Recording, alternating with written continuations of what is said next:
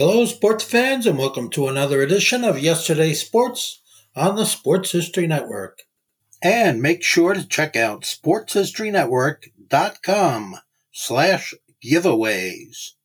I have two signed books I'm giving away. One is titled No Nonsense Old School Weight Training, and the other is Reliving 1970s Old School Football. Now it's time to take a sports break, a look at sports history on a daily basis.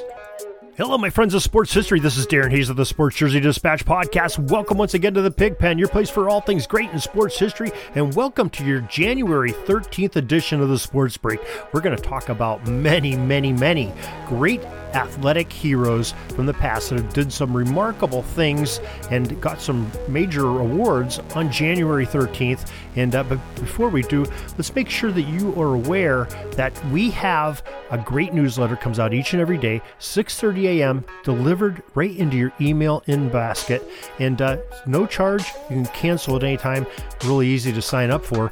Go to the show notes of this very podcast or the top of jerseydispatch.com or pigskindispatch.com, and you will get all of the things that are happening in the world of the Pig Pen. That's Pigskin Dispatch, that's Jersey Dispatch, that's Orville Mulligan, sports writer, and Sports History Network as well. And we're adding new things all the time. A lot of exciting things in sports history, so make sure you check that out. Now, let's get to those jersey numbers of January 13th, and there's a lot of them. So take note here, because we're going to talk about numbers 99, 44, 70, 13, 32, 76, 86, 16, 39, 22 and 20, 21, 9, 23, 14, 7, and the number 10. January 13th, 1953 is our starting point, and we're going to go to the world of the NBA, and they had the third annual All-Star game that took place at Allen County Coliseum in Fort Wayne, Indiana. It was the West beating the East 79-75 in a close game, and the most valuable player was number 99, George Mikan of the Minneapolis Lakers. I almost said Los Angeles, but it's the Minneapolis Lakers back at that time. He was the center for that team. January 13th, 1957, the 7th NFL Pro Bowl. The Los Angeles Memorial Coliseum was the place where many of these took place, and the Western Conference defeated the Eastern Conference 19-10. Most valuable players from that game were number 44, the kicker of the Baltimore Colts, Burt Reichachar, and defensive tackle Ernie Stautner, number 70 of the Pittsburgh Steelers. Kind of rare for a kicker to be receiving the most valuable player, but I guess with a score of 19-10, probably a lot of kicking going on there. January 13th, 1962, Wilt Chamberlain in his number 13 jersey for the Philadelphia Warriors set an NBA record at the time, scoring 73 points in a contest against the Chicago Packers for a 135-117 win. This game has a high point total, still ranks third in the NBA record books. January 13th, 1963, number 32, Jim Brown, who played for the NFL's Cleveland Browns, earned the offensive MVP honors at the NFL Pro Bowl game on this day as the Eastern squad downed their Western counterparts 30-20 at the Los Angeles Memorial Coliseum. Eugene Big Daddy Lipscomb, number 76 of the Pittsburgh Steelers, was the defensive most valuable player for the same Pro Bowl game in 1963, the same one that Jim Brown just won an award for. And on January 13th, 1963, we had the second American Football League All-Star game at Balboa Stadium in San Diego, California, just down the road. The Western Division defeated the Eastern Division 21-14, and the game's most valuable players were the Dallas Texans running back, number 32, Curtis Clinton, and the Los Angeles Chargers defensive end, Earl Faison, who wore the number 86 that season. January 13th, 1965, it was the 15th NBA All-Star Game at the St. Louis Arena in St. Louis, Missouri, and the East defeated the West 124-123, a one-point game, and the most valuable player selected was the Cincinnati Royals forward, number 16, Jerry Lucas. On January 13th, 1974 is our next stop on the timeline, and that was Super Bowl number 8. It was played at Rice Stadium in Houston, Texas, and on that date, the Miami Dolphins defeated the Minnesota Vikings 24-7. Most valuable player of that game was number 39 of the Miami Dolphins, running back Larry Zonka. January 13th, 1981, New York Islanders number 22, the scoring machine, Mike Bossy's 15th career hat trick when he had 4 goals in that game that evening. And January 13th, 1982, the baseball legends of Hank Aaron, who wore number 44 for his career, and Frank Robinson, number 20 for a majority of his career, were both elected into the Baseball Hall of Fame. In 1985, on the 13th of January, playing in his 436th career game, the Edmonton Oilers center, number 99, Wayne Gretzky, scored his 400th career NHL goal and added 2 assists in a 5-4 Oilers win over the Sabres in Buffalo. On January 13th, 2001, the Atlanta Hawks retired Dominique Wilkins' number 21 jersey in a pregame ceremonies at the Phillips Arena. Now he joins Bob Pettit, who wore number 9, and Lou Hudson, number 23, as the only Hawks to have their numbers retired.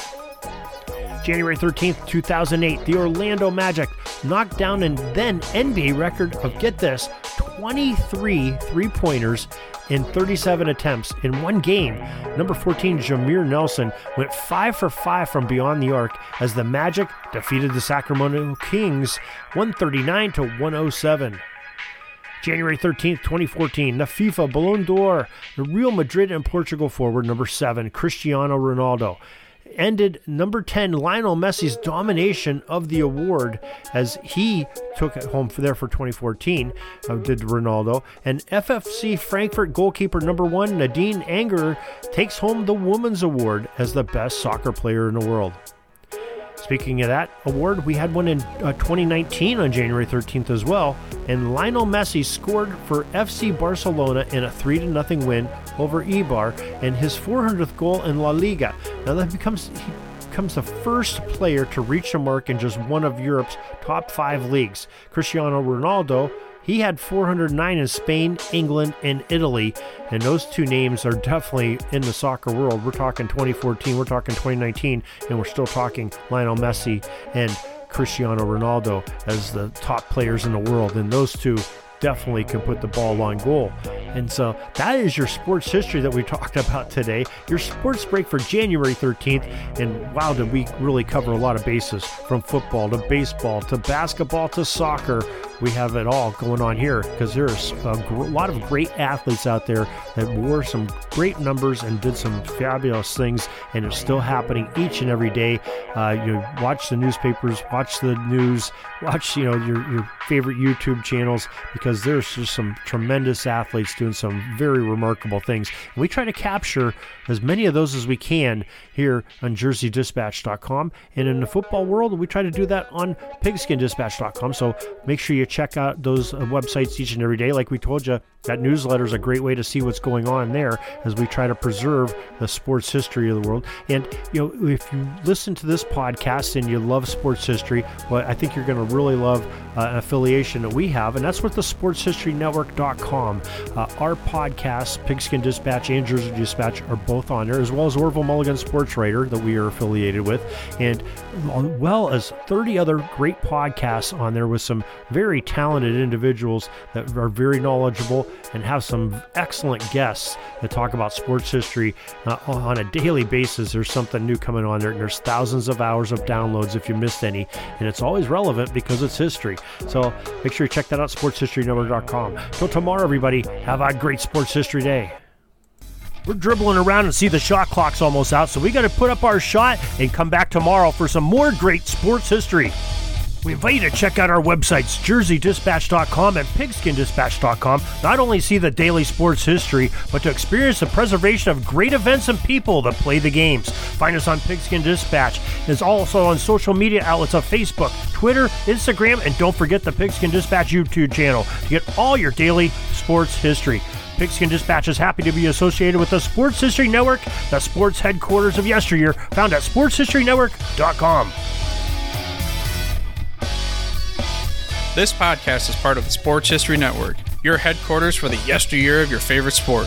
You can learn more at SportsHistoryNetwork.com.